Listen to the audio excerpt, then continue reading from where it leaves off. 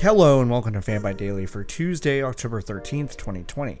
I am your host, John Warren, and I'm here to guide you through the headlines and games and entertainment in less than 10 minutes. That's kind of the premise of this show. I've said it like 100 times now. Anyway, Apple unveiled their latest generation of iPhones today, predictably called the 12 series after last year's 11 series. This year, Apple's bringing the heat with 4 different models at 4 different price points, so what's the deal? Well, the flagship model is the base iPhone 12, which features a 6.1-inch OLED screen and flat aluminum sides you might remember from the now ancient iPhone 4 series. The bezels around the screen have also been reduced, which can be attributed to the switch from LED to OLED. There are 2 cameras on the back, a 12 megapixel fast aperture camera and a 12 megapixel ultra wide camera. Low light performance has improved since last year. The iPhone 12 can be charged wirelessly with MagSafe, like the charging system for Apple Watches. The base Model 12 will come in black, white, blue, red, and green, and the green is more of like a minty green, like a fresh green.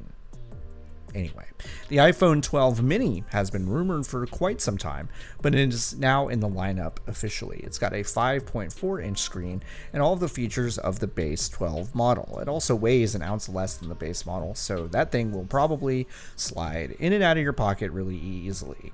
There are 2 Pro models in addition to the base 12 and the Mini. Last year's Pro series introduced a 3-camera setup in the back and some fancy computational photography stuff. They're adding a LiDAR sensor to the Pro series, which will be used for additional augmented reality effects, and it will help a lot with the speed of low light photography, which is impressive right now, but is very slow.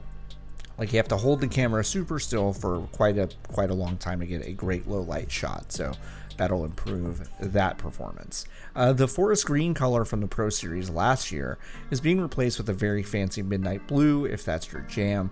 The Pro Max is just a Pro, but bigger. The Pro Max has a 6.7-inch screen. Shooting video in HDR is coming. I recommend going to Apple's site to see a full tech specs breakdown, but let's talk turkey.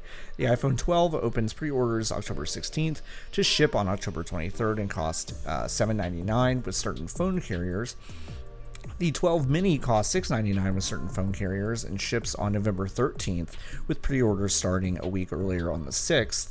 The 12 Pro retails for $999 with certain retailers, with pre-orders going live on October 16th and shipping October 23rd. Finally, the Pro Max retails for $1099 with certain carriers, with pre-orders starting on November 6th, shipping November 13th. And none of these will ship with headphones or a charge cable now. It's better for the environment, Apple says. You probably don't use them anyway. That's actually what they said, not me. The MCU's third Spider-Man movie is getting more and more fascinating the more we hear about their casting choices. First, we heard about Jamie Foxx reprising his role as Electro from The Amazing Spider-Man 2, which is part of a totally different film series. Then we heard about Doctor Strange becoming Peter Parker's mentor. Now the extremely wild news that Andrew Garfield and Tobey Maguire have both signed on to be in the film. They will both be reprising their roles as Peter Parker and Peter Parker from The Amazing Spider-Man and Sam Raimi's Spider-Man film series, respectively. Doctor Strange, by this point, will not have traversed the multiverse of madness, the subtitle of his next outing, quite yet, at least in terms of film release chronology. However, it would appear that this Spider-Man entry will tap into that energy, possibly setting up the next Doctor Strange film, directed in a stroke of irony by Sam Raimi. Listen, Into the Spider-Verse will probably always be the best Spider-Man superhero and animated film of all time, but this news has my interest piqued. Sticking with Spider-Man for a moment. It's funny. Game Informer did a huge cover piece on Miles Morales and uncovered a lot of new information about the upcoming PS5 and PS4 game. A lot of it might lean into spoiler territory, so I won't list it here, but worried folks thinking Miles might sometimes take a back seat to other stuff going on needn't worry, as you'll be controlling the superior Spider-Man the entire time. Peter's around, but I won't say anything beyond that. They got rid of the police scanner too. You can now check a Spider app to look at ongoing Spider crime. Interesting choice. Disney announced a pretty major restructure of its operations Monday evening, indicating a massive shift in focus From entertaining folks outside of their homes to entertaining folks inside of their homes, namely with their service Disney Plus. Disney had obviously invested a lot in Disney Plus already, but now they will make more aggressive moves to create exclusive content for that platform. I guess a lot of release experiments during the pandemic have gone well for them, although they say the shift has been a long time coming. This restructure comes after the recent announcement that thousands of theme park jobs were going to be cut as a result of ongoing closures and problems stemming from COVID-19. The pandemic has also been a disaster for the movie theater industry, obviously, so this lateral step to making content for televisions and mobile devices makes sense. George Miller already confirmed earlier this year that he would be working on a prequel to 2015 masterpiece Mad Max Fury Road called Furiosa, but that dream is a step closer to reality with the announcement today that Anya Taylor-Joy has been cast in the role originally played by Charlize Theron. Thor himself, Chris Hemsworth, has also been cast in an undisclosed role, though I'm going to go out on a big limb and assume it's a younger version of Immortan Joe.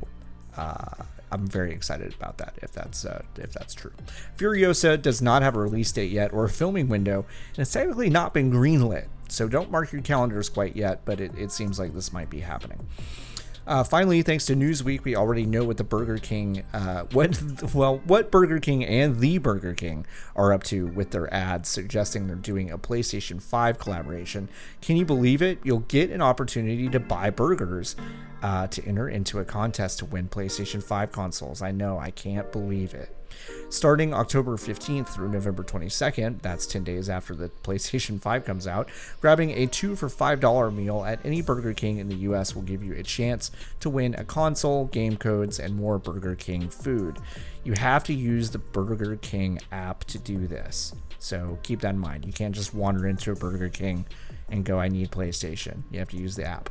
That is it for Fan by Daily. Come back again tomorrow. Maybe Wendy's will start a promotion where you order a Baconator and be entered in a contest to win an RTX 3080 or something. Who knows?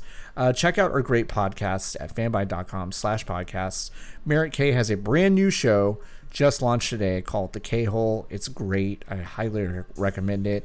If you liked her old interview series, Woodland Secrets, this is kind of the vibe for you. Her first guest is Virgil Texas, so start getting super mad about it now. Get it out of your system. Thank you so much for hanging out, and I will see y'all tomorrow.